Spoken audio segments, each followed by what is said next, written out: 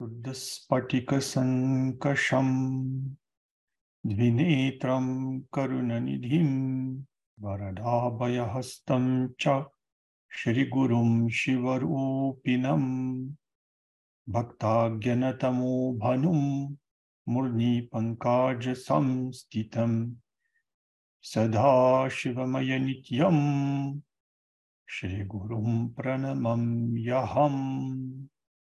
Всех приветствую. Уже в 23-м году. Время летит быстро. Поступило немало вопросов. Ну и я думаю, что есть смысл разобрать наиболее актуальные. Почему пранаяма? Ведь яма – бог смерти, прана – дыхание, энергия, то есть энергия смерти. Да нет, наоборот. Может, посоветуете еще какие-то каналы, где можно больше достоверной информации о шиваизме, например, почему стригут волосы и бороду, ну и так, для общего понимания культуры. Смотрите, дело в том, что все, что касается сферы йоги, когда вы находите что-то в интернете, то вы должны быть готовы к тому, что очень много самого различного мусора вы можете увидеть. Интернет – это такое явление, через которое очень легко деградировать. Но также через интернет можно и развиваться. Все зависит от того, как вы его используете. Соответственно, по йоге в интернете очень много всего. Вы заметили в себе тенденцию для исследования индийской культуры. Вот этим себя мало кто утруждает, поэтому ваш интерес, с моей точки зрения, похвален, и это правильное устремление, потому что от понимания терминологии и понимания каких-то культурных древних кодов, именно древних, вы сможете лучше понять и методы, которые вы используете в отношении себя, ну и также понять себя лучше. А в противном случае, конечно, могут быть проблемы. Ну вот, например, термин пранаяма, если вы даже начнете копать какие-то источники в интернете, даже англоязычные источники, то, конечно, вы встретите всякое, и что яма – это бог смерти. Ну, хотя это не совсем бог смерти. Он бог закона, справедливости, и в конечном счете его стали отождествлять с Дармой, Дармараджа, его еще называют. Но в данном случае здесь речь не идет о яме вообще, потому что там короткое «а», если сам взять термин «яма», а пранаяма, прана – это «а» долгое, и «яма», то есть долгое «а», «яма». И, соответственно, вот это «яма» термин – это не контроль, это корень, который указывает на некое движение, на путь, на расширение, распространение. И вот эта упасарга, а долгая, то есть там она имеет много разных значений. Это может быть направленность в отношении чего-то, это может быть присутствие вокруг, много может быть терминов, но в данном случае это указание на некое движение, которое можно интерпретировать как такое всеобщее расширение. Некоторые чуть точнее переводят это как расширение праны, то есть расширение возможностей праны. Это пранаяма. Это будет поточнее, то есть растяжение, расширение, увеличение, распрямление, можно совсем так вот образно. И прана можно переводить как дыхание, корень ан, префиксы пра, вперед движение. Вы выдыхаете, то есть она в легких идет вверх и наружу идет, вперед. Потом апана, ап означает дыхание, которое идет назад, то есть назад и вниз. Так, апана, то есть движение вниз. Движение вверх, движение вниз. Самана. Сама означает ровный. То есть это центр тела, вот так можно сказать. Да? Это область пупка, пищеварения. Соответственно, это место саманы между праной и апаной. Удана, ут, вверх, да, восходящее движение, ну и в разные стороны тоже. И ана, то есть восходящая, раскрывающаяся жизненная сила, которая используется, например, в речи, когда мы говорим. Дело в том, что речи придается огромное значение. Во многих индийских традициях, может быть, вообще почти во всех, я бы сказал, и в йоге в том числе. Поэтому удана тоже значимая жизненная сила. И вьяна, ви-ана, тоже дыхание. То есть ви упасарга, которая означает разделение, распределение как бы в разные стороны. Ви-ана, то есть и перед а переходит в я, получается в яна. Ну, там есть правило сандхи. Ви-ана. Ну, то есть жизненная сила, которая вот во все части тела распределяется. Ну и везде корень ан, обычно который переводит как дыхание, но разные вы можете, если хорошенечко покопаетесь, найти объяснение, что это такое. Кто-то это объясняет процесс как бы расширения и сужения. То есть как вот сердце расширяется, сужается. Вот, например, хридая, хри, корень, ри, хри, ри может в ар переходить, хара, вбирание в себя. Вот ахара есть термин, мы когда кушаем, да, там берем в себя еду. Ну, вообще, как бы, когда мы что-то получаем. Или вот поглощение Шива, он всю вселенную поглощает, да, потому хара имя. И дая, там, гри или хара. Дая, то, что дает, берет и дает, то есть качает кровь, да, в сердце, рядая. Ну, вообще это не только имеет отношение к крови, а получение и отдача, да, обмен, процесс. Прана – это сила, которая присутствует в процессе рождения Вселенной и растворения Вселенной, поглощения. Поэтому это какой-то процесс, круг, да, циркуляция. Она циркулирует, прана. Да? Соответственно, тут более глубокое значение. Ну, можно много всего затронуть. Ришти, самхара, стити, брахман, корень брих, он постоянно расширяется. В прошлом видео я говорил брахмавидья, да? Это путь бесконечности, путь обилия, как в английском infinite, да, говорят. Прана тоже она очень значима. То есть это пульсация, спандана, это жизнь. Но так как пульсация бывает разного уровня, она может латентно находиться в непроявленном состоянии, быть ати-сукшма, очень тонкая пульсация. Жизнь есть всегда, даже в самом растворении тоже присутствует. И даже в изначальной реальности она тоже живая. Ну, по крайней мере, если мы возьмем учение надхов, ну, какие-то еще там тантрические направления, но есть какие-то течения, которые условно не пытались как-то объяснять или давали какие-то намеки. В Веданте такое существует, некая изначальная реальность, она недвижима. И там, где есть движение, там есть время, там, где есть время, там есть смерть. А высшая реальность, она неизменна. И на эту тему много разных взглядов. Ну вот, чтобы не получалось такого окна Авертона, или вот так давайте, да, надо интересоваться всеми учениями.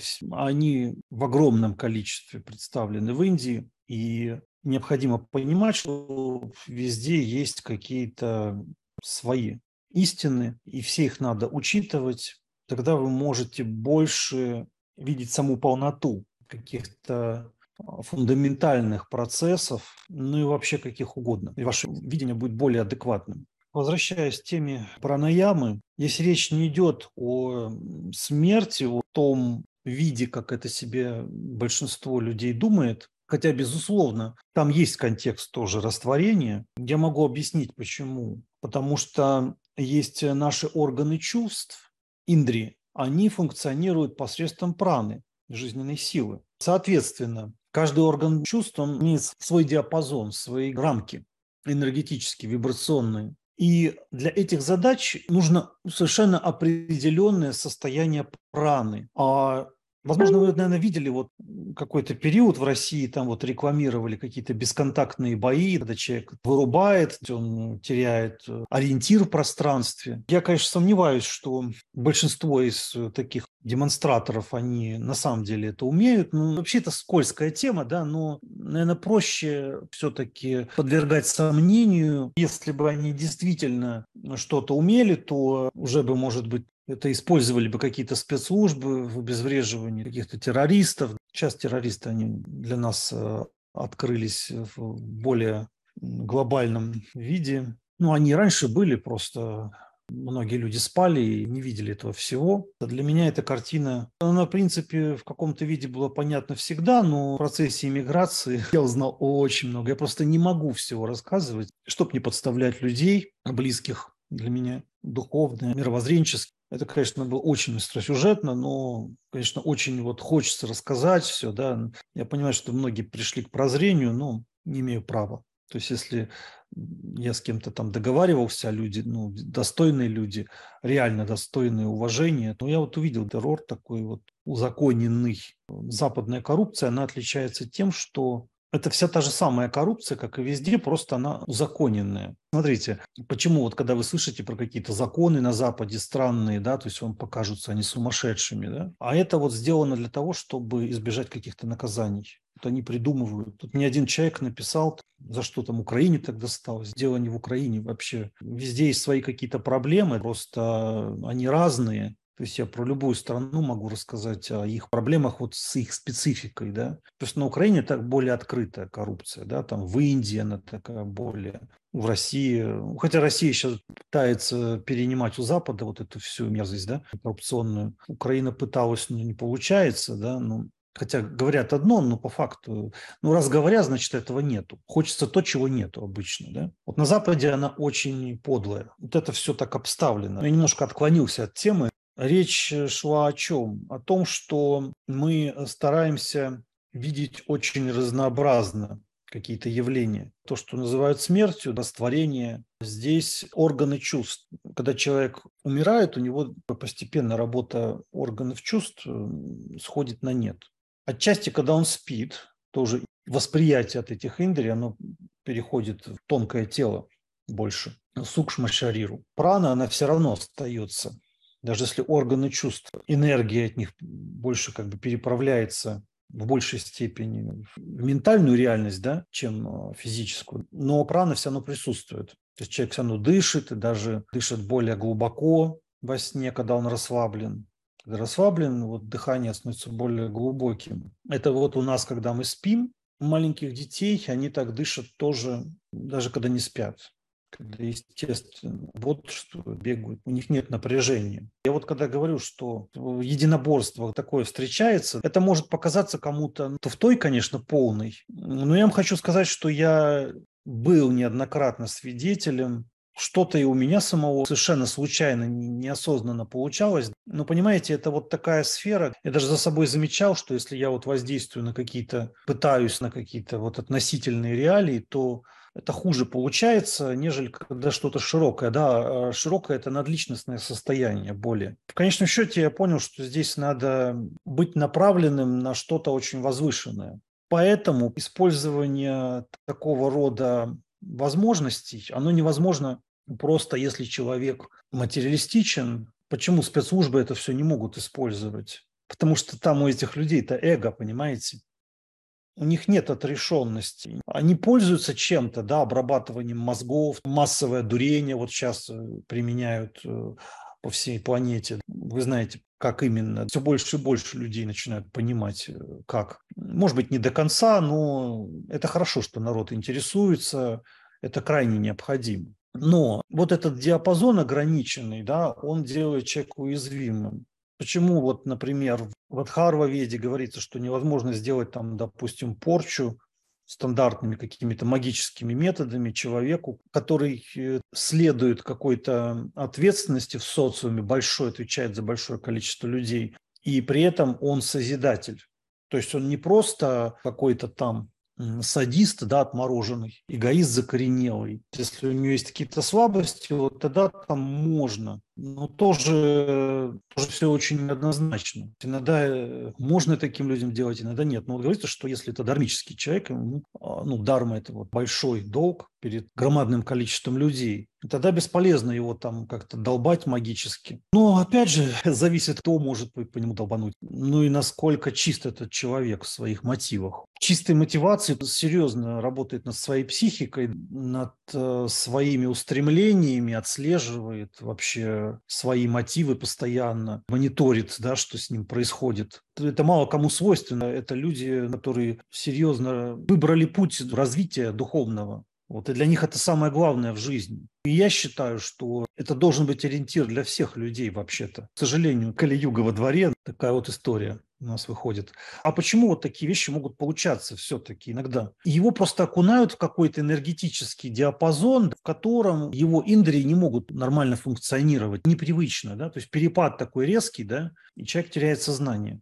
Такое возможно, временно. Такое возможно и посредством пранаямы. Некоторые считают, что посредством бастрики только. Так как я много работал с этой темой, я с чистой совестью могу сказать, что действительно опыт у меня есть. Здесь дело не в бастрике. Это можно сделать и посредством плавного, замедленного дыхания. Тоже можно войти в такое состояние. Состояние индри будет трансформироваться очень серьезно. Могут происходить серьезные отключки. Это все реальные вещи. А что такое смерть? Вот вы говорите, смерть – это переход. У меня были опыты на физическом уровне, которые связаны со смертью. То есть не какие-то там, знаете, там философские. Тут можно, конечно, узреть философию тоже легко. Философии может там быть очень много, но здесь не имеется в виду какая-то софистика, какое-то искусственное теоретизирование, а вот реальное физическое состояние, когда ты на волоске, жизнь твоя. В моем случае я просто осознал, что жизнь не такая уж и сладенькая. Вот на тот момент, когда у меня это произошло, я просто почувствовал, не о чем переживать, да, состояние легкости, что есть другой мир, да, где тебе легко. Но это не к тому, что нужно стремиться к смерти. То есть это не суицид какой-то, который многие религии не любят, да, то есть они это вполне обоснованно, потому что это искусственный переход. То есть это не естественный, не природный. Вот вы как раз про природность спросили. То есть вот вы как бы в одном своем сообщении, да, затронули вопросы, которые друг с другом связаны. Понимаете? Это переход. Все создается, любое явление, любой процесс, это как бы обновление, там и жизнь, и смерть одновременно происходит. То есть какой-то вид трансформации, изменений, да, происходит всегда, во всем. И это как начало чего-то нового и что-то отжившее, что вы не можете брать с собой дальше, но тоже отпадает, понимаете? Остается самое сущностное.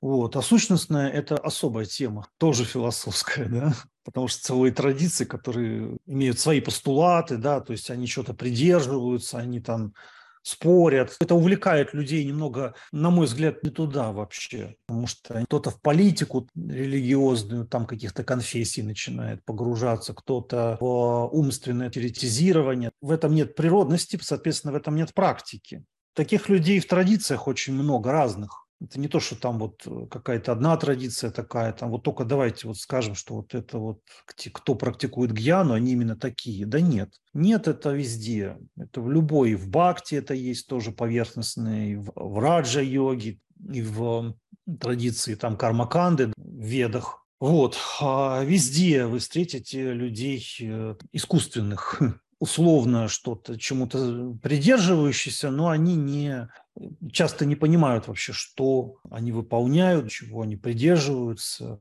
Вот. Почему тут об этом много можно говорить, конечно, просто чтобы от темы не уйти, да. Поэтому пранаяма, да, то есть частично это растворение праны, вы производите определенную трансформацию, прана расширяется, и диапазон чувств, то есть вот если вы чувственный человек, прана сужается. И вы можете только вот функционировать на уровне какой-то определенной мерности. А другая для вас, она невидима, хотя она вот рядом с вами, она даже в вас. И она именно в вас. Она есть параллельно, но туда не идет эта прана, понимаете? То есть она вот функционирует, вот обезьянка, она, так вот ложись, да, сейчас, да, животное, да, это то, что йогин должен увидеть в себе и пытаться… Вообще увидеть – это уже много, потому что многие видеть вообще не хотят ничего. Да? То есть они не хотят видеть своих слабых качеств, но типа что-то там практикуют все равно. Вот. И все эти техники, они просто, очень часто даже вредоносные для большинства. Им учителя не задают верного ориентира, какого-то устремления, не дают им правильного, какого-то мотива какого-то, да, такого чистого, совершенного. Соответственно, что бы там человек ни делал, в своем умонастроении его может нести в любой разнос, что угодно может с ним случиться, да, с таким человеком. То есть он уязвим, и жизнь опасна и трудна. Непонятно вообще. Жизнь человека совершенно непредсказуема. Вот эта вот непредсказуемость, это вот то,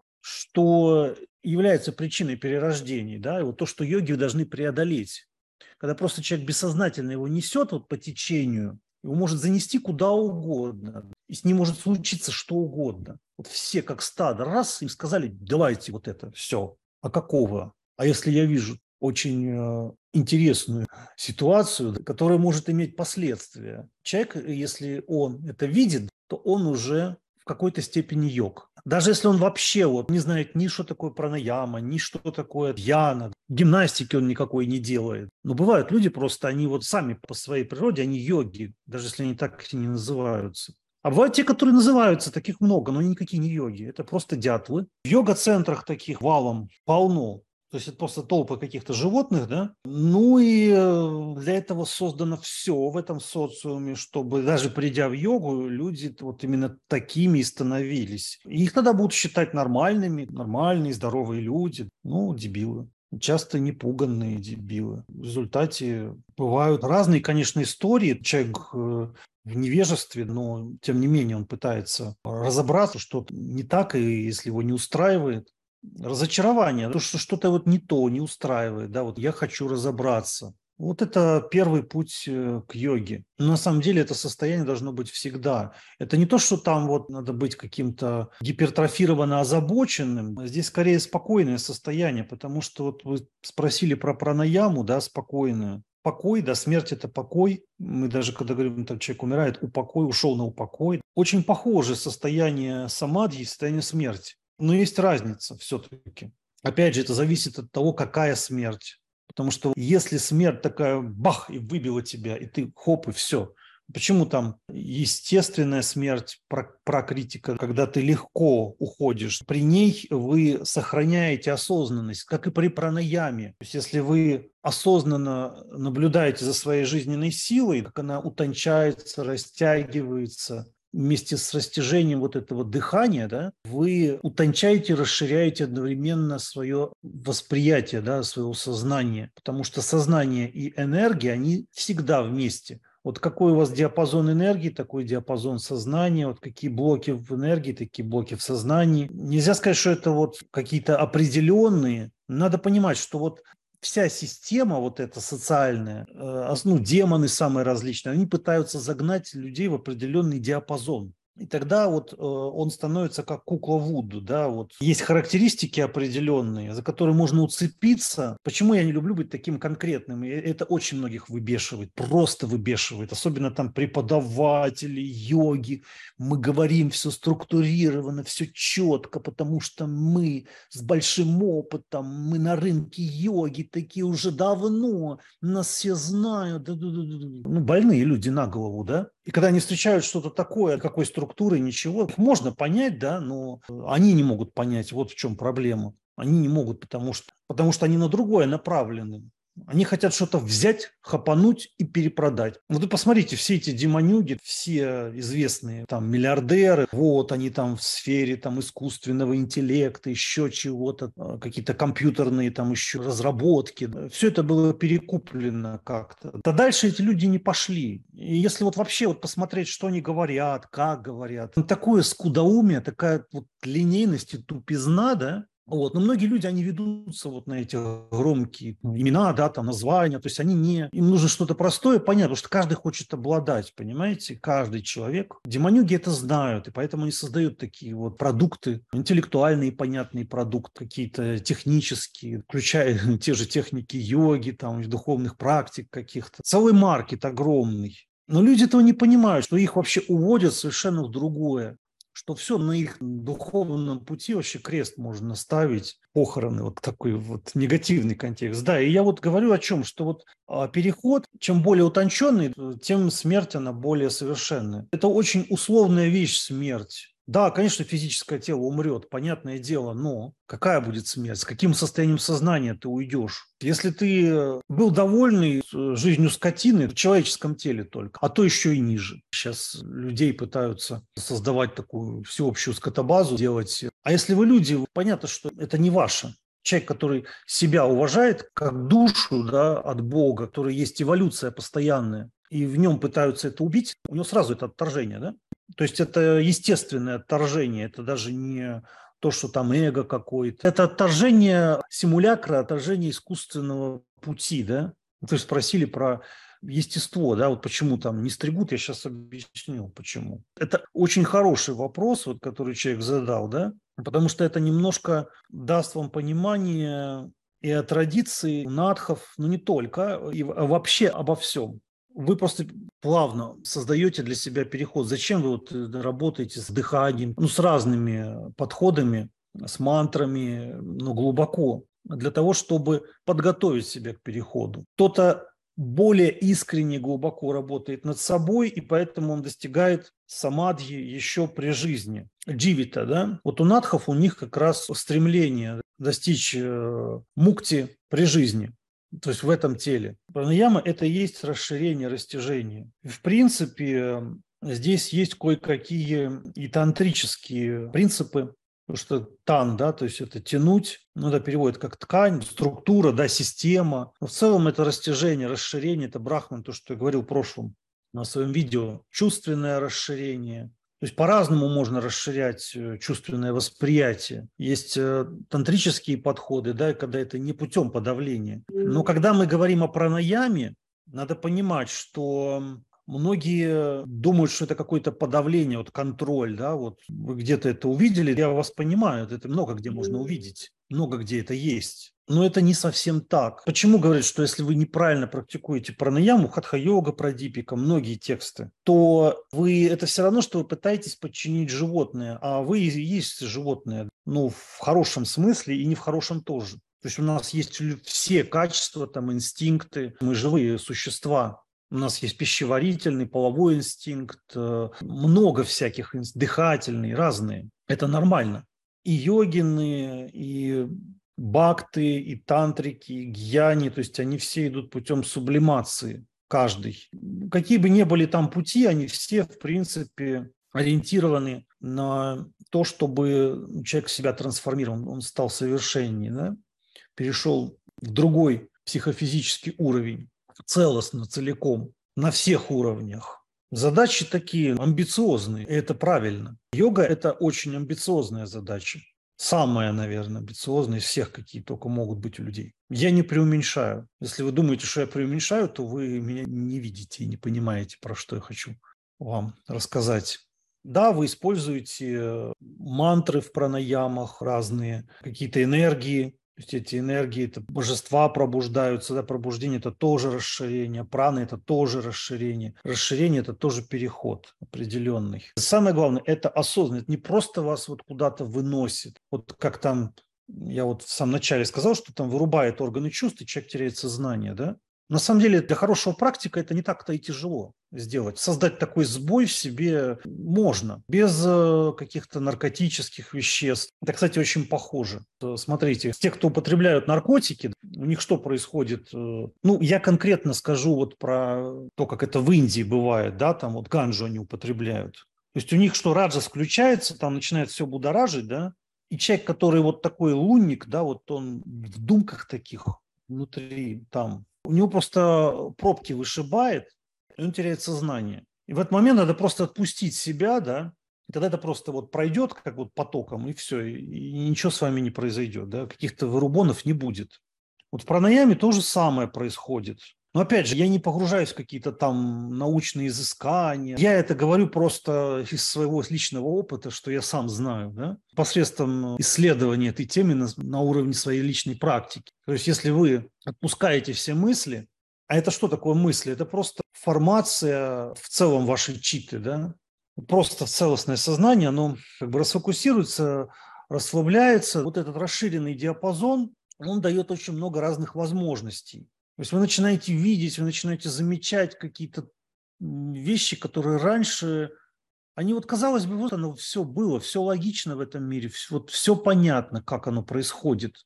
Вы видите все вот как бы взаимосвязи, цепочки, все какие-то там на разных уровнях переплетения, вы все начинаете это видеть. Но это очень соблазнительная вещь. Вот в православии, да, есть такое как попадание в прелесть. Ну и Патанджали, многие йоги говорили, что эти сидьи, они могут быть препятствием.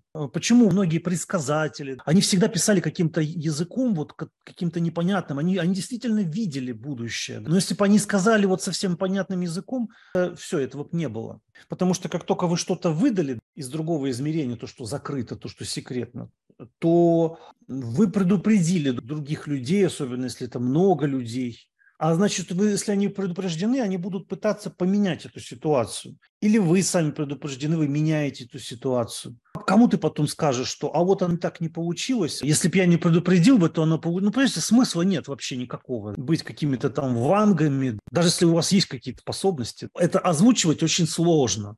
И много было, которые пытались работать там на разные спецслужбы, чтобы следить. Сейчас уже через интернет следят, да? Уже как бы на другой уровень пришли. Но это, понимаете, это не слежение. То есть слежение – это когда человек идет в какое-то другое направление, да, которое тебе непонятно, а ты за ним следишь дальше.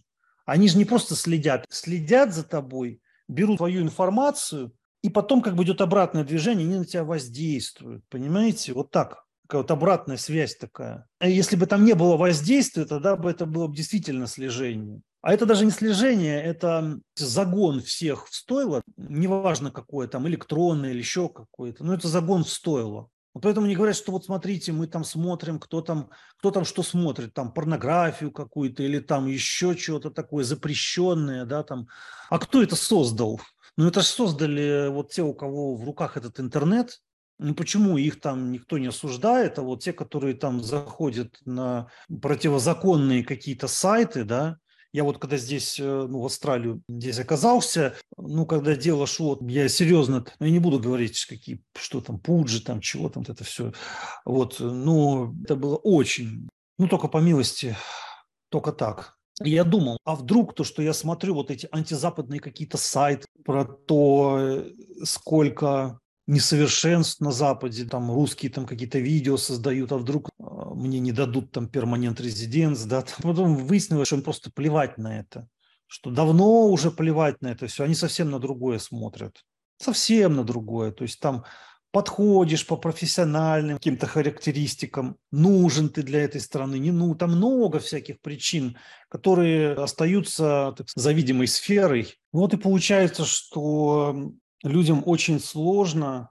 воспринять все то, что за пределами их эго. Они не хотят развиваться. Вот они говорят, что вот если мы рядом будем находиться возле какого-то йогина, да, там, какого-то просветленного мастера, там, да хоть вообще, хоть Шива Аватару, да, то вот тогда-то мы сможем развиваться. Вот. С одной стороны, людей можно понять, что да, что много недоверия, но с другой стороны, крайне много самоуверенности в людях. А такие не могут развиваться люди. И поэтому, когда они даже оказываются в присутствии или ситуации, или учителей, где можно было бы развиться очень хорошо, в них включается совершенно другое. Вот недавно, допустим, я поместил какую-то статью, я перевел из книги Гуруджи Рамешчандры, что нужно в ритуале красный цветок ставить на белый цветок, если мы практикуем анукальпу. И вот люди начинают писать, а почему это так? Они уже, почему там шакти должна быть сверху, шива снизу, там, Господи, ребята, но этот человек, вот понимаете, он, к сожалению, он ушел из этого мира, да? Вы даже не знаете, кто это говорил, сколько он это говорил об этом, что именно так и почему. Вы начинаете что-то спорить, оспаривать. Ну, не верите вы мне, да? Ну, хотя бы поинтересуйтесь, что это был за учитель. Вот это называется просто яканье, яканье, яканье. Как можно таких людей учить? Кто-то приходит, спрашивает про какое-то ученичество, но они не хотят ничего воспринимать. А вот какие у вас условия? для того, чтобы быть вашим учеником. Это вот все так звучит. Ну, я подумаю вообще, быть твоим учеником. Это вот ну, не говорится, но это так вот за скобками остается. Я подумаю еще. Слушай, катись ты еще будешь чего-то там думать. Да думай еще, много жизни будешь думать. Но если ты, опять же, вот, что подразумевается под словом «думаю»? То есть он пришел вот мне навязывать, да, я сделал перевод учителя, который ну, много десятилетий посвятил себя садхане, практике, авторитетнейший гуру в Индии. И он мне передал Махасамраджа Дикшу. Я понимаю, что это ни о чем не говорит, да. Вот его книжка, да, Бхагавамукхи Упасана, да. Вот сейчас я вам открою страничку системы инициации. Угу. Мере эк рашен шиша мацендранат ने मुझसे दीक्षा प्राप्त करके ललिता त्रिपुरा सुंदरी के 40 लाख जाप पूर्ण कर लिए बाद में उसने बिना मेरी अनुमति के गुप्त काले मंत्र साधना प्रारंभ की जिससे उसे अतीत समाधि होने लगी तो उसने जप क्रम को छोड़ दिया बाद में उसके अग्रिम क्रम को मैंने पूर्ण करवाया. Ну вот, кто знает хинди, нехорошо себя расхваливать, да? Это вот он про меня здесь написал, вот книга. Это одна из его книг, и вот таких много книг, огромное количество. Это то, как он ко мне относился. Понимаете? Индийский гуру. И когда ко мне приходят вообще, там черт знает кто, где-то они там лазили, кого-то они там слушали в России, какие-то там тантрики и так далее. Ребята, но если вы все знаете, чего вы ко мне еще так вот продавливают, навязывают что-то, ребята? Ну вот гуру, да, который в Индии. И вот он, пожалуйста, в книге написал про мой опыт. И как написал? Вот если вы в Индию поедете, просто зайдите в книжный магазин, ну там, где продаются книги там по джотишу, по тантризму, по, ну вообще духовной тематике, да? Вся вот эта вот духовная сахития, да, то есть вот это все. И спросите вот автора Рамеш Чандра Шарма, то есть насколько он вот авторитетен, и вам скажут. Зайдите вот в шопы, где продают вот книги вот такого рода. А почему это происходит? Я даже не хочу переводить, что он там про меня написал. Кому надо, те переведут. Ну, просто то, что я взял, сделал перевод, этот гуру так вот говорит, так и должно быть. Я понимаю, что вы там много там, где гуляли, там вас заносило каким-то там гавриком, там тантристом, каким-то там всяким садаком, да. Но это ваш опыт. Или там, а вот у нас там в Индии такой великий гуруджи, и начинают мне чего-то это самое, давайте туда. Ну, смотрите, вы пришли ко мне, вы должны меня уважать. Или если вы там пригласили, даже просто на уровне такого этикета. Ну, люди понимают, свобода личности. Ну, что свобода личности? Ребята, если ты не знаешь какого-то предмета, да, глубоко, то нужно вопрошать очень-очень внимательно, предельно внимательно. Иначе вот я так хочу с вами, немногие там пишут, хочу с вами лично встретиться, чтобы пообщаться. Там, ну что нам общаться, вот лично встретиться? Ну я вот со своим гуру, вот я общаюсь дистанционно, да, просто в состоянии тишины. Я столько получаю. При всем том, что там у него знания просто колоссальные, он может теоретически все что угодно там объяснить, вот в плане там ритуалистики, да, в плане там философии и так далее, практики, такой прикладной, да. Но он просто сам воплощение, вот, реализации духовной. И поэтому, я когда на него смотрю, мне не надо ничего даже спрашивать. Само его состояние, весь его образ, он меня учит. А это можно только в состоянии тишины. Вот зачем нужна пранаяма. Пранаяма – это не только тебя учат пранаяме, а ты еще и учишься благодаря пранаяме. Вот что такое правильная пранаяма. А люди думают, что нет, сейчас я вот получу пранаяму, вот научусь пранаям, все, я научился. И вот они вот приходят, чтобы научиться. А надо быть готовым просто учиться, да, еще раз учиться. Вот когда мы говорим там тантра, да, растяжение, да, это бесконечность, это вот океан знаний. Поэтому остановка здесь это агамкара. Ну вот в связи с этим, я надеюсь, чуть-чуть я прояснил по поводу пранаямы, да, у каждого свой путь, и каждый увидит что-то, поймет, оценит, применит в отношении себя что-то, что сочтет актуальным из того, что я сказал. Вот чтобы я кого-то там лично учил. Ну, чтобы я лично учил, это так много от вас потребуется всего, чтобы я учил лично. Среди тех, кто есть среди учеников, я не совсем доволен ими, не выполняют то, что надо. А если там этих людей, учеников будет у меня там тысячи, да, зачем мне вот эта клоунада? А просто дать какое-то общее понимание вот через видео, да, которое я записываю вам, чтобы просто разобраться, да, вообще, что такое духовный путь. Да. Как к нему нужно относиться. Вот это я могу сделать, да. Некоторые ко мне приходят, а я вот учусь еще вот у таких-то учителей, а эти учителя меня ненавидят. Ну, что вы ко мне пришли? Ну, вот странно, да? А сейчас кто-то скажет, а вот Патанджали говорит, что если человек духовно реализован, то в его присутствии останавливается всякая вражда. А когда в этом мире вражда останавливалась? Вы что, с дубу рухнули? Что только вот... Вы видели, что когда-то в мире... Нет, мы видели, что вот, да, в присутствии... Ну, можно, да, проявить такие сидьи, где-то ее остановить. Но есть ли смысл это останавливать?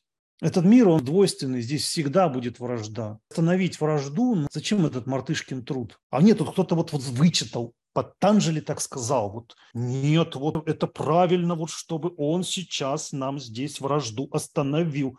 Останови вражду. Не кажется ли это сумасшествием? Просто-напросто останавливать что-то там. То есть учиться нужно быть открытым. Если тебе говорят, что вот так-то, так-то, так-то, говорят авторитетные люди, да, это Рамеш Чандра это говорил, Гуруджи Рамеш Чандра. Он мне это лично говорил, и потом в его книге я это нашел, я это перевел. То есть это не просто я даже перевел, а он мне это сначала рассказал неоднократно, объяснил во всех деталях, а потом, это значит, я туда съездил, я потратил кучу денег, времени, сил, я это прорабатывал. Представляете, как я туда вложился? И тут появляется какой-то Петя Стискин из Бобруйска, а я сомневаюсь. Ну, чего ты сомневаешься? Не, ну, конечно, хорошее дело сомневаться. Но вы же поймите, что я это все беру не с потолка.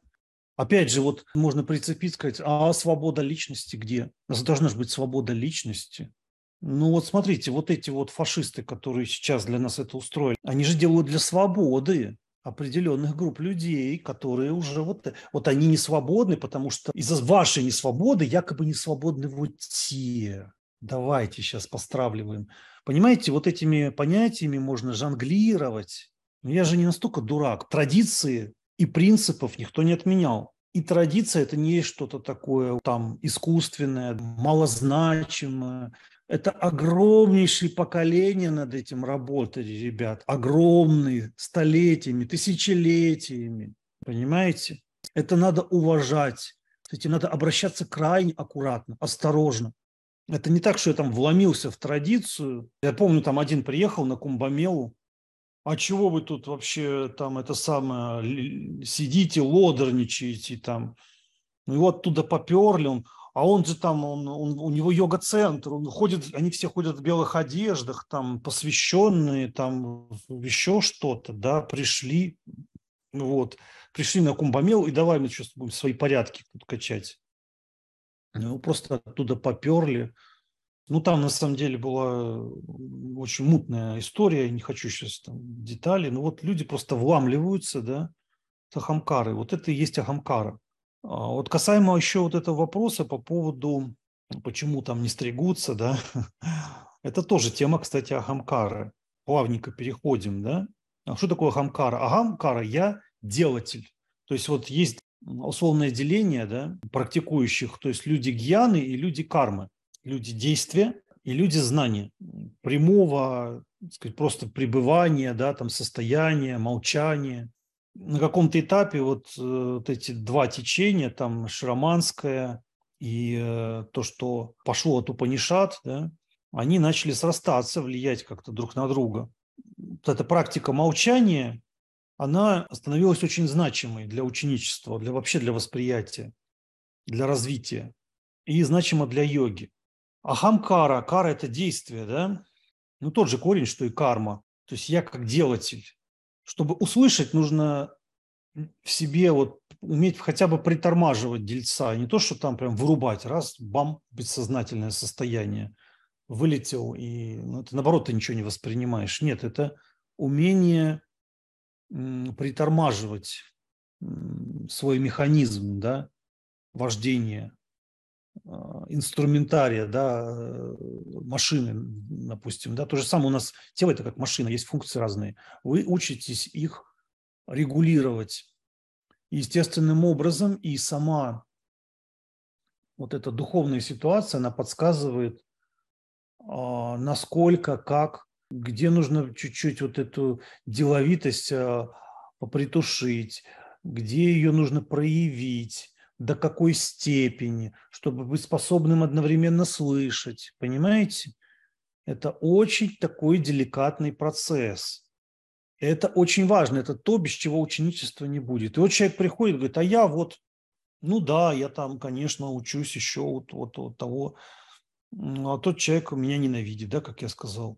Ну вот ненавидит.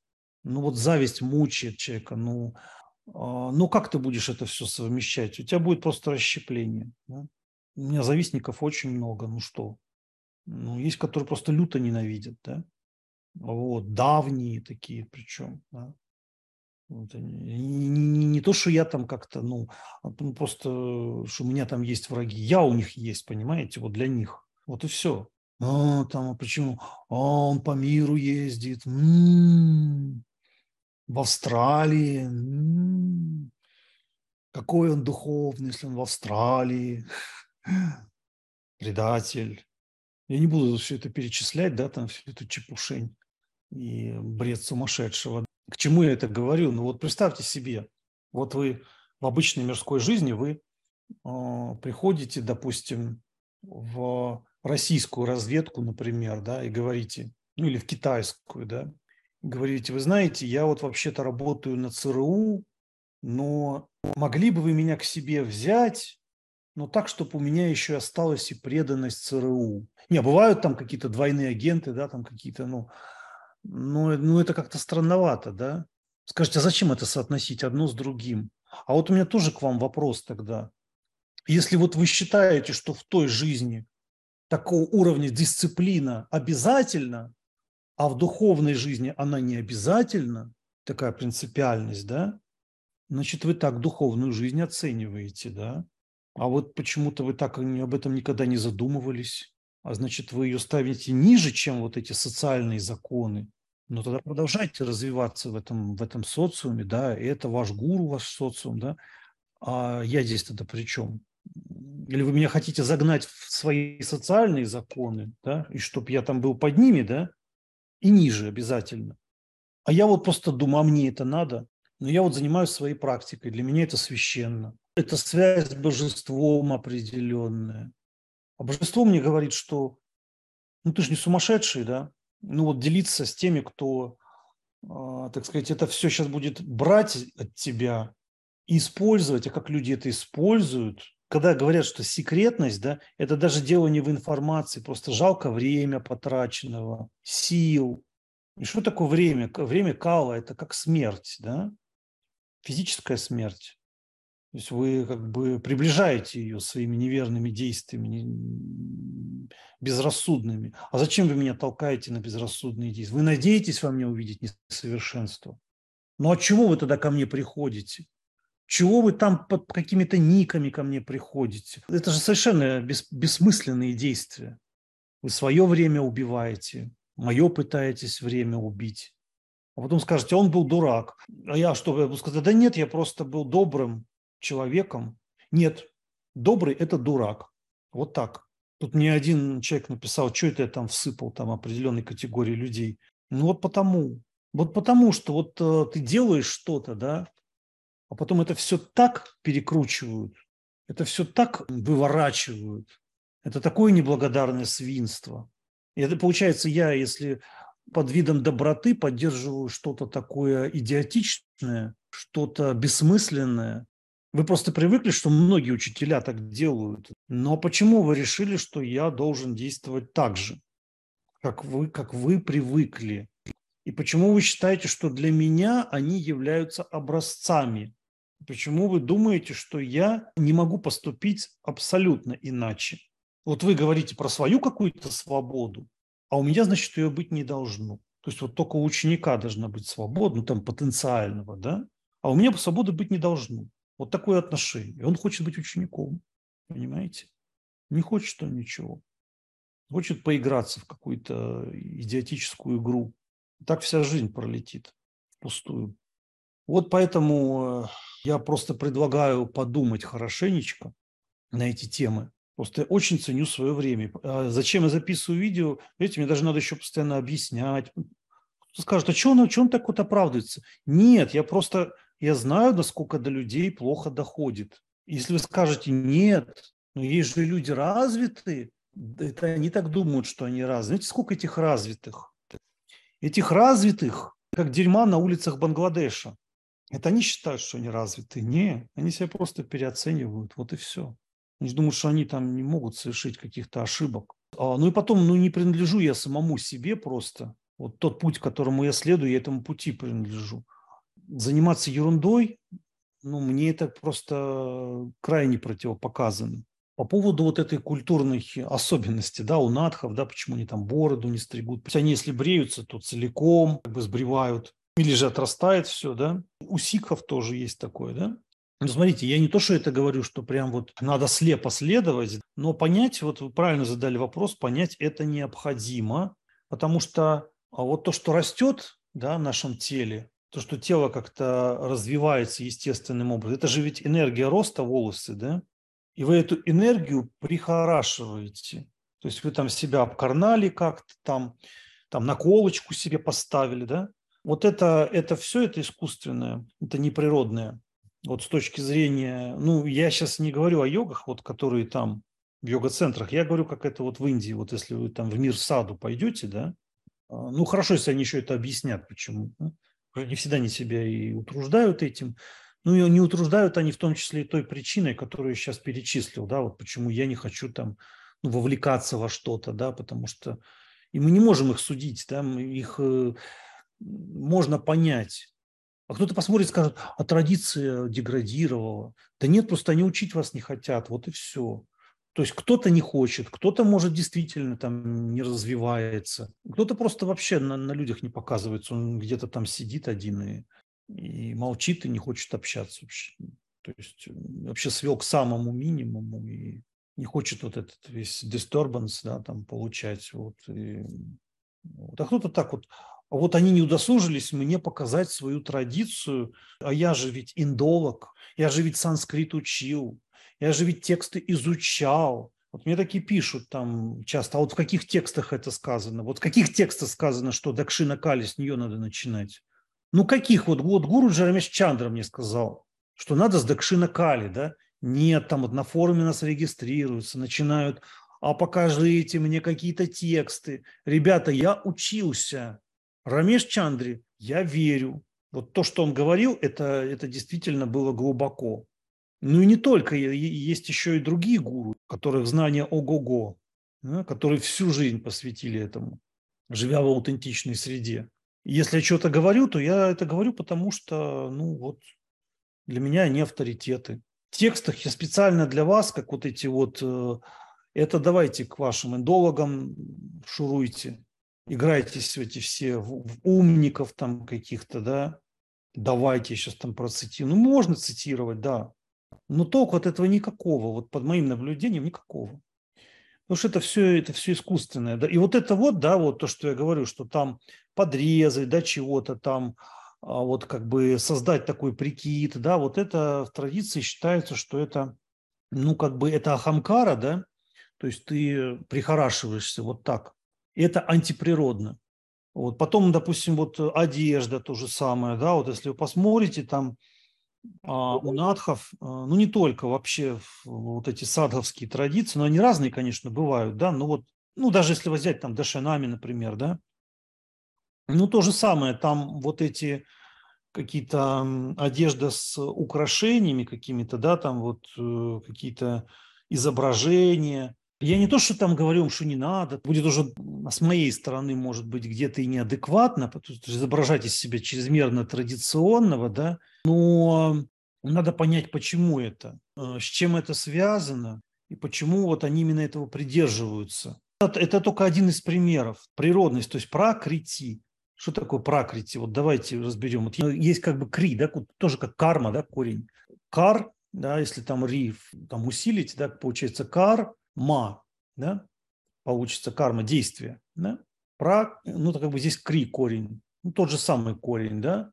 Пракрита, в женском роде пракрити, получается означает как основа, да, то есть то, из чего происходит развитие, как бы движение какое-то, то есть проявленный мир, Вселенная, это какое-то движение вовне. Есть не проявлено авьякта, да, вот изначальная пракрити, а есть манифестирующая себя в различных гунах, качествах.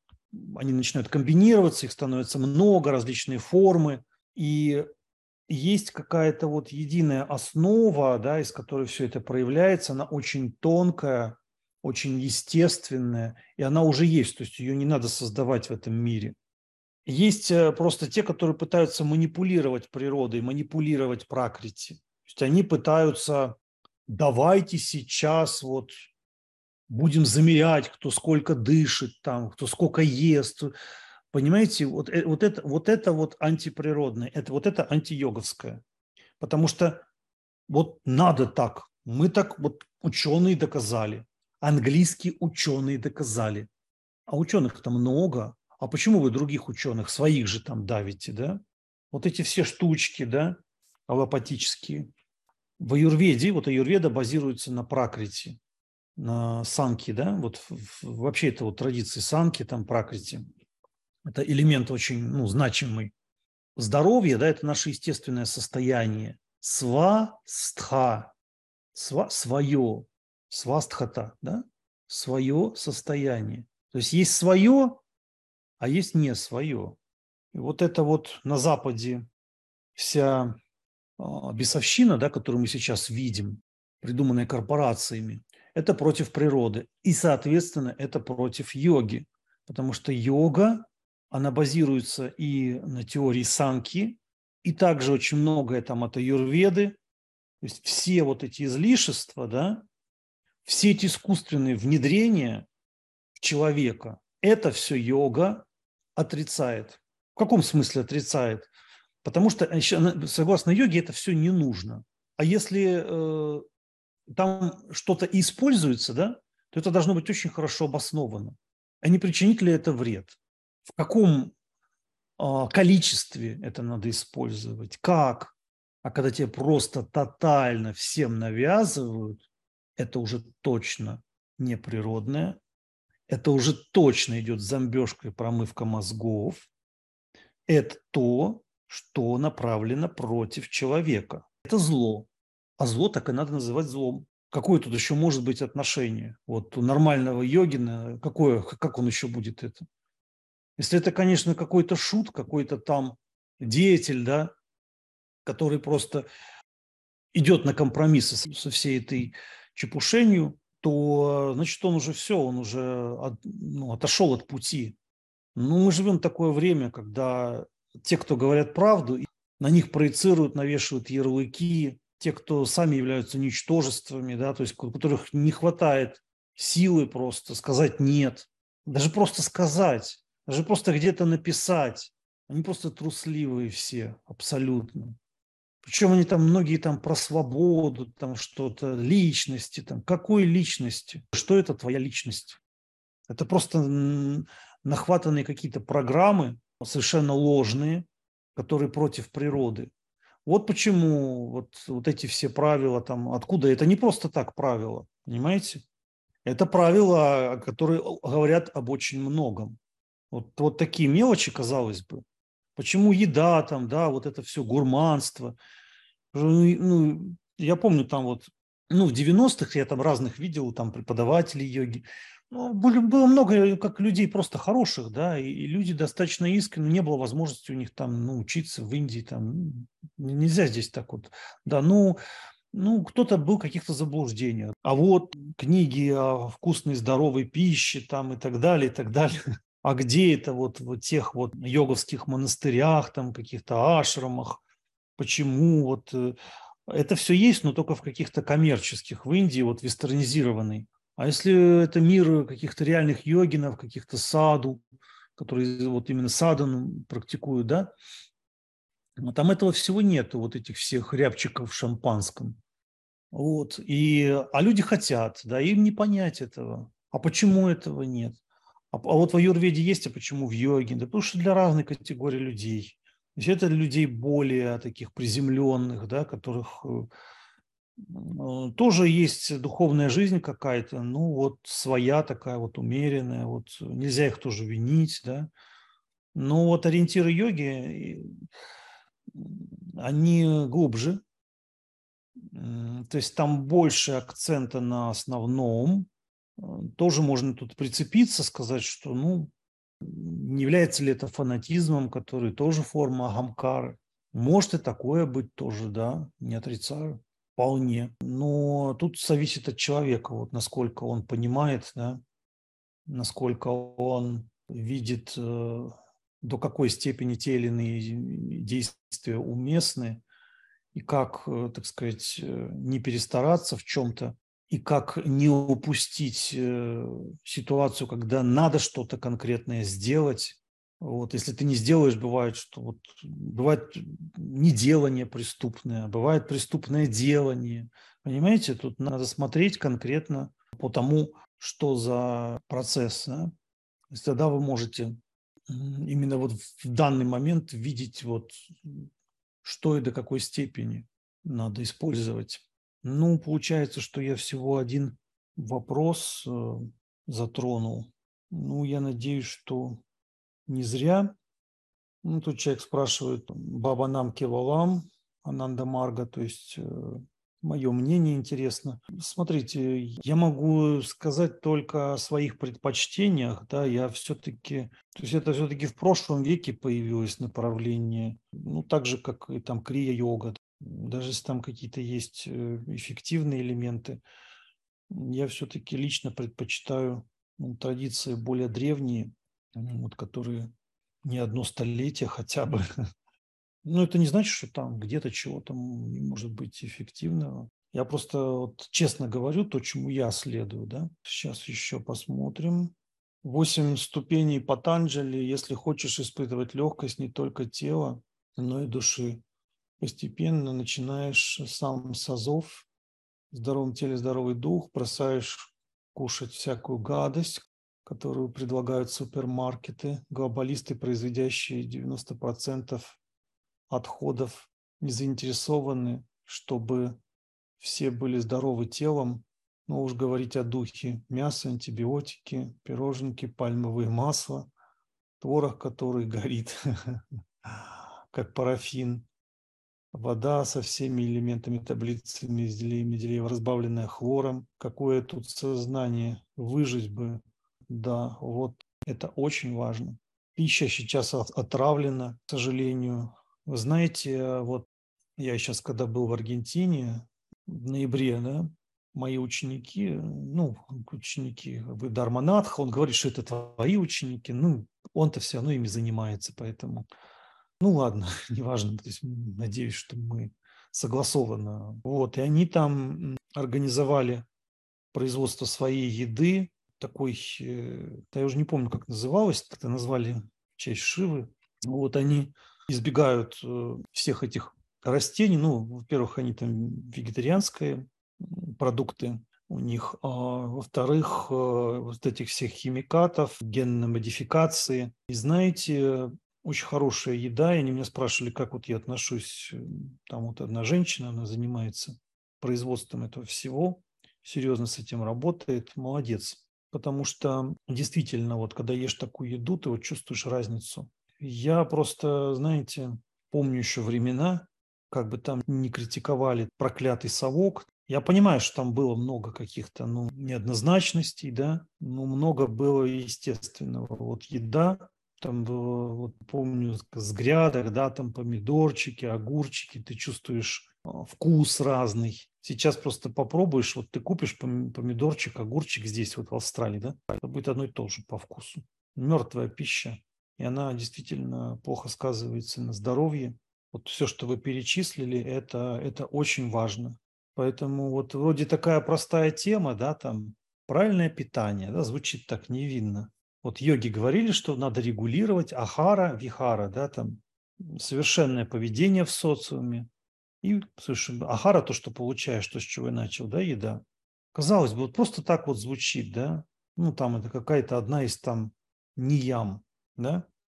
Хотя вот там интересно, ну, не у Патанджали, а вот в дальнейших там йоговских текстах там говорится, что из всех ям главное ахимса, а из неям митахара.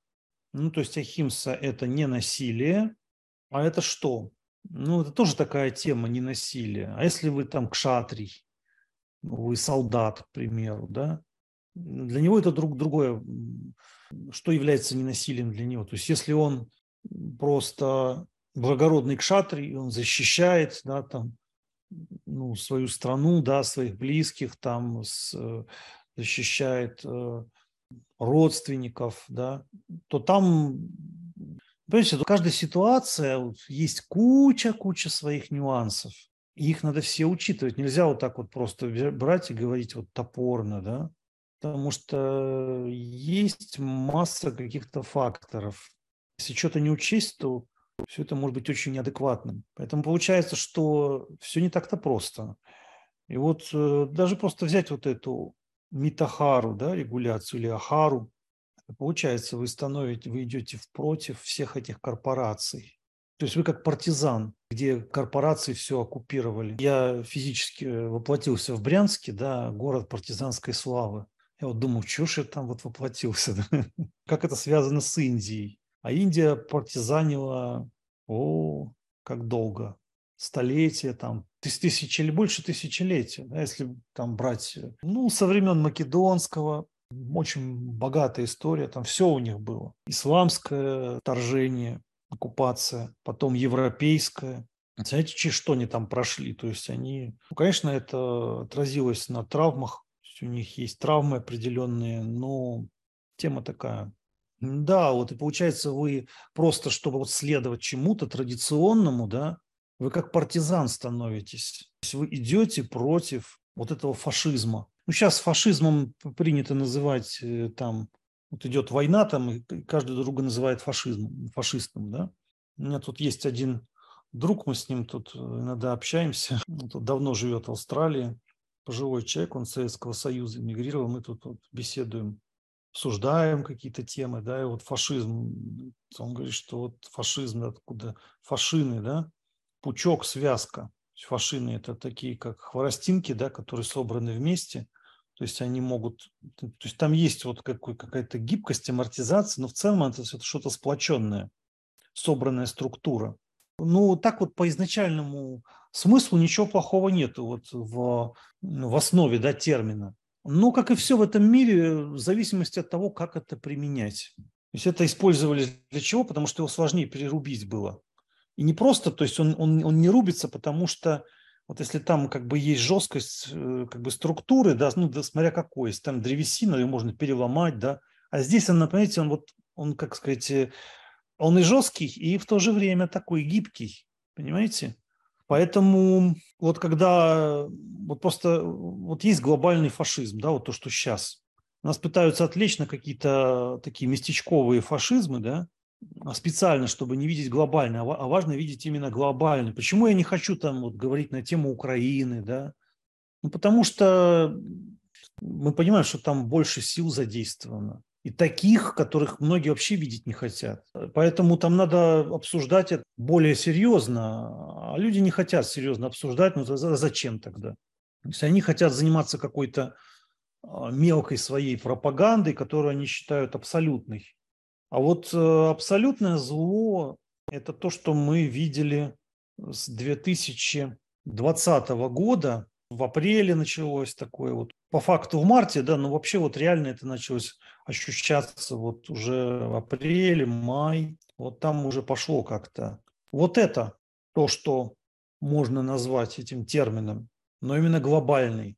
Это я вот подобрал такое название. Гуруджи называет это террором глобальным, тоже подходит, даже, может быть, еще и точнее, да. Но почему это фашизм? Потому что однообразная структура, но там есть определенная гибкость. Не прокатило вот это дело, да, значит, давайте сейчас включим тему что-то вот тепло стало нам. Или какую еще? Деньги мне ваши не нравятся, которые вы используете, да? Такая еще тема, да? Вы представляете, что там может быть? Ну вот вы уже увидели, что они делали, да? И вот если темой денег сейчас займутся, вся вот эта вот цифровая мерзость, такой фашизм. Ну, в войнах там гибнет сколько людей. На самом деле, вот сколько они убили вот этими вот штуками, ну, просто какими-то системами лечения, так называемого. Само то, что я не могу даже ничего сказать, это уже говорит о многом. Но когда там мне говорят там про Украину, вот это, а кто самое важное, это тема там свободы. Какой свободы, Господи? Вот посмотри, вот это вот то, что творится, это по всему миру, понимаете? Вот чем надо заниматься. А закапываться в отдельные реалии, их, конечно, можно учиться, безусловно, ну, брать на рассмотрение, да, но ситуация намного сложнее, намного серьезнее. Поэтому, да, вот просто вот такая тема питания сделать нормальным, она непростая тема питания. Да? Просто вот это только не яма, да, вот там, если вы это как ступени рассматриваете, да. Тему асан тоже можно рассмотреть также, это будет тоже, ну, сейчас, наверное, слишком. Поэтому, да, ну, то, что вы написали, это так. Человек еще спрашивает понятие Байровы в Надха Сампрадае. Ну, давайте я, наверное, закончу этой темой, да, Байрова. Бавана, Вамана, Равана, да, вот есть такая интерпретация. Тот, кто создает, тот, кто поддерживает, и тот, кто разрушает, да. То есть это божество, которое имеет манифестацию, соответственно, божество имеет шакти. Тут вопрос был такой вот в Надха Сампрадае, каким образом это все. Ну, давайте я вот объясню в двух словах, да, попытайтесь просто понять, как это существует. Сначала надо вообще понять вот это Байрава Татву, да, ну, вообще индийских божеств. То есть если божество может творить, в основном это речь идет о пуранических божествах, тантрических божествах, ну, какие-то в эпосах встречаются. Мы сейчас не будем брать там какие-то природных божеств, ну, в ведах, да, которые, получается, вот эти три энергии, да, сотворение, поддержание, разрушение. Ну, иногда там соотносят с Тримурти, да, ну, это очень условно, потому что любой из этих божеств, можно так вот сказать, что и Шива, у него есть три этих энергии, и Вишну тоже, да, и даже Брахма. Но о чем это все? Что раз божество может себя манифестировать, да, соответственно, у него есть энергия на это, и, соответственно, у него есть его шакти. И шакти тоже может и манифестировать, и поглощать, разрушать, да, и поддерживать. Вот. Ну, иногда там больше насчитывают состояний, да, сокрытие тиродана. Ну, то есть это сокрытие в том смысле, что мистический уровень божества, да, сокрытие, таинство посредством майя, то есть это вот Ишвара, у которого есть майя, да, который вот мир форм создает, да, и есть ануграха, благодать, милость, то есть откровение. Ну, так получается их еще 5, да, в целом. Ну, 3 вот такие базовые. Соответственно, в этих 3 состояниях божество сохраняет свое единство, поэтому называется Байрова. Ну и в этом смысле, если любое божество взять, вот вы возьмете там Вишну, он является Байровой Лакшми. Но Лакшми является его Байрови. Шива, в зависимости от того, какая форма Шивы, то есть если это там Махакала, да, там, то Кали может быть. Вот, если там Трипура Сундари, например, да, Садашива, да, или там, ну, Камешвара, даже так, потому что не, на Садашиве он восседает на Садашиве с Камешвари. Вот Камешвари – это Трипура Сундари. Потому что Садашива – это все-таки больше божество Шайва Сиданты. Ну, и образ Садашива, он используется и в разных традициях, то есть, и в, например, в неварском тантризме. Вот Гуруджи Кедар Радж тоже недавно ушел. Да, ну вот там Свачанда Байрова, частично как бы образ такой полугрозный, да, полу такой благостный, как Садашива. Но вот у Садашива он больше связан с такими благостными формами шакти. Ну и с Трипурой Сундари все, ну тоже, да. Тут кто как видит Трипуры Сундари, да?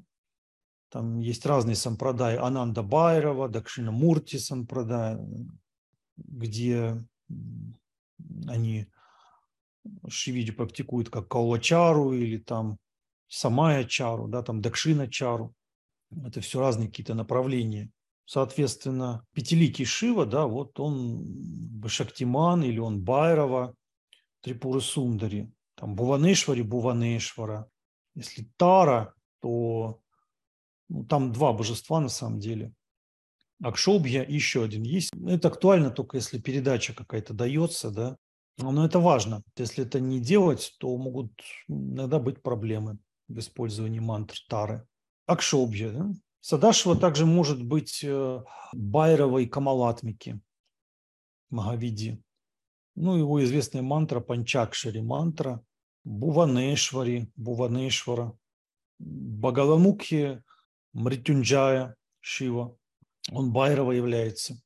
То есть Байрова подразумевает, что он как-то манифестирован. Вот как это у надхов. Но это я сейчас такое вот дал общее представление о Байрова-татве, что там, где Байрова, там есть и Байрови. Потому что есть какие-то божества, ну, например, Хануман, да?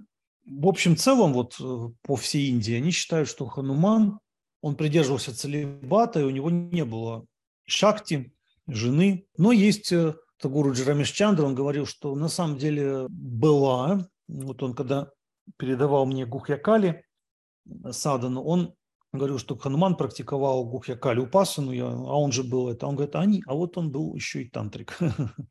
А потом говорит, что, а знаешь, там этих рамаин существует очень много. И он там начал, кажется, Агастия, Самхита. Ну, ряд текстов стал приводить. Ну, я ему и так доверяю. Говорит, что вот Суварчева Шакти была у него, дочь солнца, то есть из света она была сделана. И вы встретите некоторые храмы Ханумана, где вот изображается он вместе со своей Шакти, да, вот она как бы сидит у него, или на колене сидит, или слева от него. Поэтому тоже может быть Байровой, но вообще Хануман, он инкарнация Рудры. То есть это тоже форма Шивы, получается. Ну, по-разному можно смотреть на божеств, но в любом случае, вот где Байрова, это значит, там и как бы его экспрессия, его энергия присутствует. И кто-то, вот, например, Ханумана, ну, не рассматривает так, то есть считает, что Хануман, он один. Далее. Еще там есть всякие тонкости, вот, если это просто патни, там, жена, да, там, божества какого-то, да, то это одна история. Есть шакти, например, ну, есть Вишну, да, и Лакшми, да, к примеру, да, вот храм Джаганатха, Джаганатпури. То есть это Лакшми его жена, но то, как видит, да. А там же вот в храмовом комплексе есть еще и Вимала или Бимла Деви. Это его тантрическая шакти, храм присутствует такой древний, ну, по-разному. Иногда его как Шиву трактуют, иногда его трактуют как Вишну, Джаганатха. Получается, он Байрова. То есть его тантрическая шакти, есть его жена. По-разному можно. Вот как Кришна, да, тоже. У него жена, допустим, была Рукмини, да, но была еще тантрическая шакти его, Паракия шакти, получается, да. Там была Свакия шакти, как бы жена, да, и, ну, так как любовница, да, Паракия. Это термины многие люди повторяют, но они не понимают, что это такое на самом деле. Получается, это она не была его женой, Радхика. То есть с ней он практиковал тантрические садханы Кришна. И в данном случае он был Байровый, вот если так его рассматривать. То есть Байрова, Байрови, то есть всегда вот пара присутствует, или Ямала. Вот это основное. Хотя, ну, вообще сам термин Байрова еще говорит ужасный, разрушительный. Ну, конечно, потому что там должна быть энергия разрушения. Но не только. Но еще смотрите, вот если вы посмотрите истории различных богов, если мы уже дальше пойдем, так сказать, к надхам, да, то иногда Шива, он имел проблемы с его женой чаще, Шакти тоже бывали проблемы, да. У надхов есть такое понятие, как ниджа Шакти. Ну и там еще в зависимости от того, как перевести этот Сида Сиданта Падати текст, который следует Дharме или Адхарме. Хотя есть другой перевод там. Вот мы там диспутировали с Тарой Микаэль на эту тему. Ну, потом, в общем, сошлись на том, что, что оба варианта имеют право на существование. Ну, то есть, которое проявляется в виде Дharмы и Адхармы, да? То есть в виде порядка и в виде условного беспорядка, да, Адхармы. Ну, я бы это так объяснил, что это тоже часть как бы высшего замысла. Надо быть очень осторожными относительно адхармы, да? Когда мы говорим о высших замыслах. Вот много таких любителей сейчас, подначитавшихся вот этой литературы, им очень нравится эта тема. Я могу быть вообще сатанистом, да, но я таким кажусь, на самом деле я там следую особой форме духовности, которую не все понимают, да, вот есть такие. Да, но это все, видел я их, таких людей в огромных количествах, да, ну, они часто попадают под влияние духов, и они одержимые, ну, и себе в этом отчета не отдают. Ну, и духи низшего плана, то есть они полностью этого человека берут в оборот, то есть на йоге он может крест ставить сразу. Ну, как, может, не совсем, кто насколько ушел далеко, пустился во все тяжкие, да, ну, в общем. Получается, что у надхов, вот ниджа, шакти, которая следует его воле. Ну, то есть вы можете жить там мужчина с женщиной там, и так далее, да, там, или женщина с мужчиной. Я говорю только о мужчинах и женщинах. Знаете, вот, наверное, расскажу. Вот была трэшевая история здесь. Чуть-чуть отклонюсь от темы просто, ну, просто чтобы вы понимали, в каком маразме мы тут живем, да. Ну, мы тут делал пристройку в своем ашраме, да, то есть и хотел первый этаж сделать под йога-зал. Ну и так оно и получилось, все уже готово, нормально, хорошо все вышло. Ну, конечно, тут пришлось посадхачить на австралийскую бюрократию. Это была реально война такая. Ну, тут много было войн у меня. Да, ну и, короче, тут местные узнали некоторые, что вот тут можно на йогу ходить. Один товарищ, он випассану здесь практикует, живет у нас тут в деревне, Астрал. И он мне такое говорит: йогиджи, а вы будете... И я даже вообще не понял сначала. На самом деле я и сейчас это не могу понять. Это мне ученики еще каждый раз какие-то нюансы рассказывают этого всего. А вы будете рассаживать отдельно тех, кто... Ну, чтобы можно было на Ютубе, короче, любителей своих полов. Понимаете, о ком я говорю, да? Я уже не знаю, кого там можно упоминать, кого нельзя, потому что маразм, понимаете, да? Ну вот как в Индии, там вот как обычно рассаживают мужчин и женщин, а вот вы будете рассаживать тех, кто вот одного пола. Зачем их рассаживать? То мне объясняют, оказывается, уже на випассане, если мужчина может сесть рядом с мужчиной, а его тянет к мужчине, то он может возбудиться, и тогда випассана будет плохой. Понимаете? Поэтому они должны сидеть отдельно. Или женщина с женщиной может. Во-первых, у меня это в голове, ну, просто никак, да? Их уже там, сколько там, 60 или 70, я не знаю. И я просто опешил. Я так подумал, нет, наверное, я все-таки вот этот зал, который у меня на первом этаже, оставлю-ка я для себя, а преподавать буду там в комьюнити-холле местном. Там недорого помещение. Ну вот, представляете, вот так вот людей куку работает. Возвращаясь, то есть есть понятие ниджа. Ниджа означает своя, которая следует твоей воле. То есть вы можете жить вот с какой-то женщиной, а вы живете так, что... Вот вы знаете, я вам просто скажу одну вещь. Я помню, как-то Гуруджи пришел один какой-то, ну, практик, там тоже что-то садхач, ну, какой-то то ли тантрик, то ли в целом вот человек практикующий, да, и вот он спрашивает, ну, начал, речь пошла там по поводу врат разных, брамачарий там, и ну, интересно было посидеть вот так вот просто внимательно, вот как он отвечает, да, там как очень интересно, да. И вот он говорит, вот у меня есть отношения с женщиной, ну, мы живем вместе фактически. Для Индии очень своеобразная ситуация, да. А вот если я буду практиковать обряд Байрави Пуджу, да, с ней, ну, молодой парень там, не будет ли это нарушением, ну, врат там каких-то? А он, интересно, такой отвечает, говорит, А как у вас с ней отношения? У вас он стал там про технические какие-то моменты, он говорит, я понимаю, ты интересуюсь техническими. Отношения, то есть вы счастливы друг с другом? Он вот эту вамачару связал с тем, счастливы они с друг другом или несчастны. Понимаете? Получается, если она счастлива, то это не будет потеря отжаса. И если ты с ней счастлив тоже. Так интересно, потому что вот он, как вот в России, там на Украине, да, там вот любят вот эти все там техники, так и сяк, эти ритуалы. А он просто вот так вот это вот глубоко и фундаментально копнул, да, что занимаетесь вы сексом или нет, но если вы счастливы, да, если вы питаете душу друг друга, то тогда это не будет потерей отжаса и нарушением брамачари. И это и будет сущностная вамачара. Очень интересно, как он это все просто, легко и по делу, по сути вообще объяснил. И вот ниджа шакти, да, то есть своя шакти, да, то есть которая соответствует твоей сути, да, твоим духовным устремлениям. А в нашем теле она проявлена в виде вот кундалини, да, кула кундалини в чакрах. Бывает так, что это не наша шакти, она внутри нас раздроблена, и ну, такой шакти в убитом состоянии, да, то есть нет сил у человека. А бывает как бы внешняя шакти тоже. Хорошо это или плохо, вот это зависит от отношений в первую очередь. Но так как большинство отношений, это, понимаете, это не просто отношения с человеком, это там какие-то связи и прочее. И люди, они не хотят над собой работать. Вот когда я говорю, что я саньяси, ну, кто-то не верит, ну, это их проблемы, но я говорю правду, я говорю как есть. Потому что даже если вы посмотрите вот мой гороскоп, для меня вот такая семейная жизнь, ну, типовая, она меня просто убивает.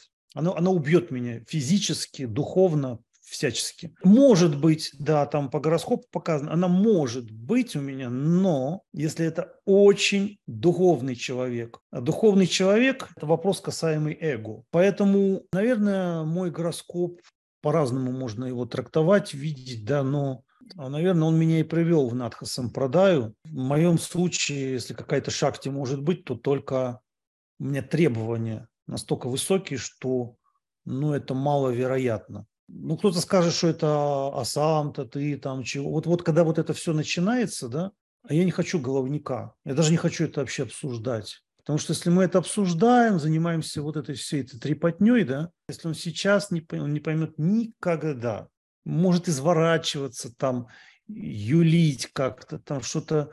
Здесь оно абсолютно честен. Таких людей, которые готовы на такое самопожертвование, ну, я думаю, что их очень мало, а мне некогда там строить какие-то надежды, да, мне надо заниматься саданой. Для меня садана – это самое главное. Все остальное, если естественным образом с кем-то складываются какие-то отношения, да, ну хорошо, ну вот как гуру сказал, вот, да, он сказал под критерий. Это не просто он сказал, это же вот есть и в Сиддха Сиданта Падати, когда вот там речь идет о Адинатхе, да, и о его ниджи шакти. Ниджи означает своя. То есть своя и не своя. Своя, не своя. Соответствует ли она твоей воле или не соответствует? Ну, а сейчас, когда мы живем в мире феминизма, ну, могу много сказать, но я думаю, что это явление искусственно созданное, чтобы, ну, во-первых, политики местные там, чтобы было больше вовлечено людей в работу, работали там на фабриках, на разных, то есть для этого там под видом заботы о правах женщин они вот это вот все создавали. Потом табачные компании тогда очень сильно обогатились, больше будут ходить на голосование. Ну, в общем, много всяких вот этих вот воротил, да, вот уже другое пропагандируют, какие-то права еще там кого-то. На самом деле никогда они людям добра не желали.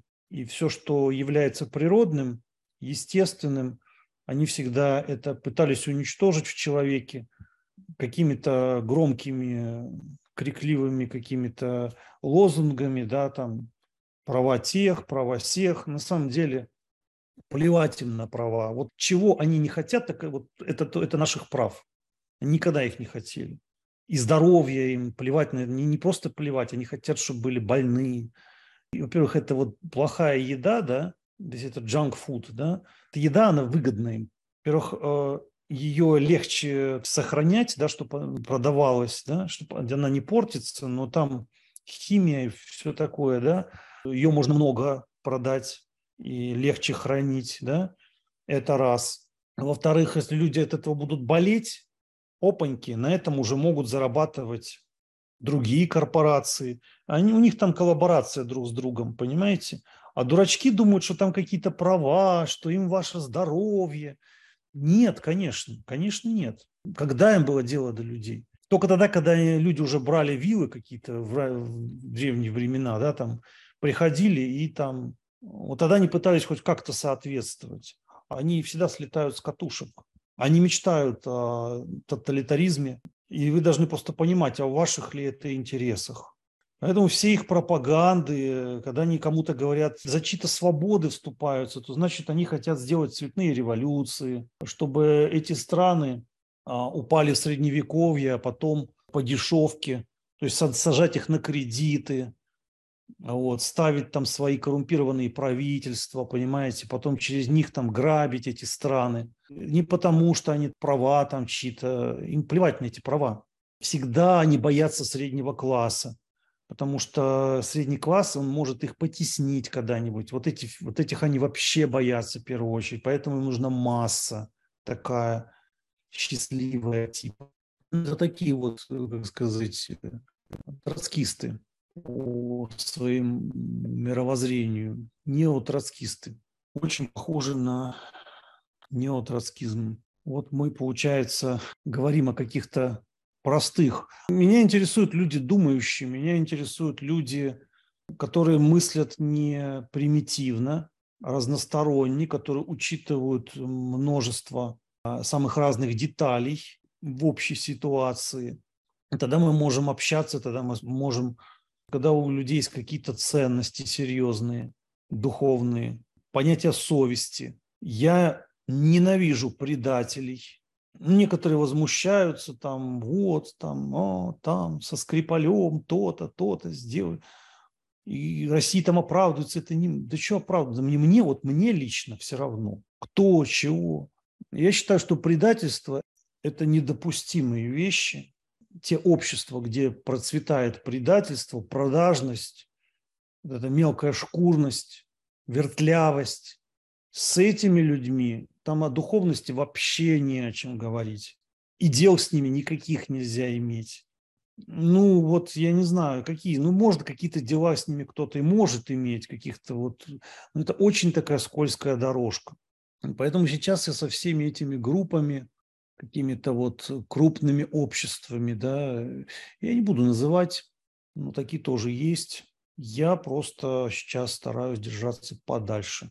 А в процессе общения, ну, просто чтобы вы понимали, и в любой более-менее серьезной школе вот такого рода общение и будет. Если вы хотите общаться с недурачками, ну тогда должны быть определенные моральные ценности, в которые человек должен верить, когда есть какая-то договоренность. Это все очень важно. А вот люди, которые там типа, а я свободен, ну ты свободен, ну и я свободен, ну и до свидания. Все свободны. Поэтому те, кто пишут про ученичество, вот вам надо хорошенько подумать на эту тему. Как вы видите свободу, да? Актуально ли это такое совмещать с общением со мной? Я, конечно, я могу со всеми общаться. Я могу даже общаться вообще с полными отморозками. У меня нет никаких-то слабостей, неумения с кем-то общаться. Ну, просто нет времени на все это. Время надо ценить. Поэтому, если вы хотите где-то учиться в каких-то серьезных школах, вот это все то, с чем вам нужно будет иметь в виду, да, учитывать. Это очень важные вещи, потому что это может свести на нет все, и мантры, и практики, и все. Если вот, допустим, человек предлагает какие-то практики, да, даже если он хорошо их предлагает технически, я их не буду делать, потому что если он себя показывает ничтожество, да, ну, очевидно, гнилое существо, да, то все из его рук уже брать нельзя. Для меня вот в традиционном ключе техника – это проявление духовного состояния человека, да, которое он технику передает именно с этим состоянием, со своей реализацией, со своим опытом. Иначе он не может это передавать. А если там какая-то муть и грязь, все, то есть можно забыть. Вот. Бывают какие-то несовершенства учеников, конечно же, много такого бывает, и это нормально. Вот. Но тогда он, так сказать, он должен преодолевать себя. На сегодня все. Благословение. С наступившим Новым годом. Кто практикует садану с Пурнимой сегодня. Еще сегодня Рождество в православии. В общем, ну, день такой тоже значимый для каждого по-своему. Все. Шубхамасту.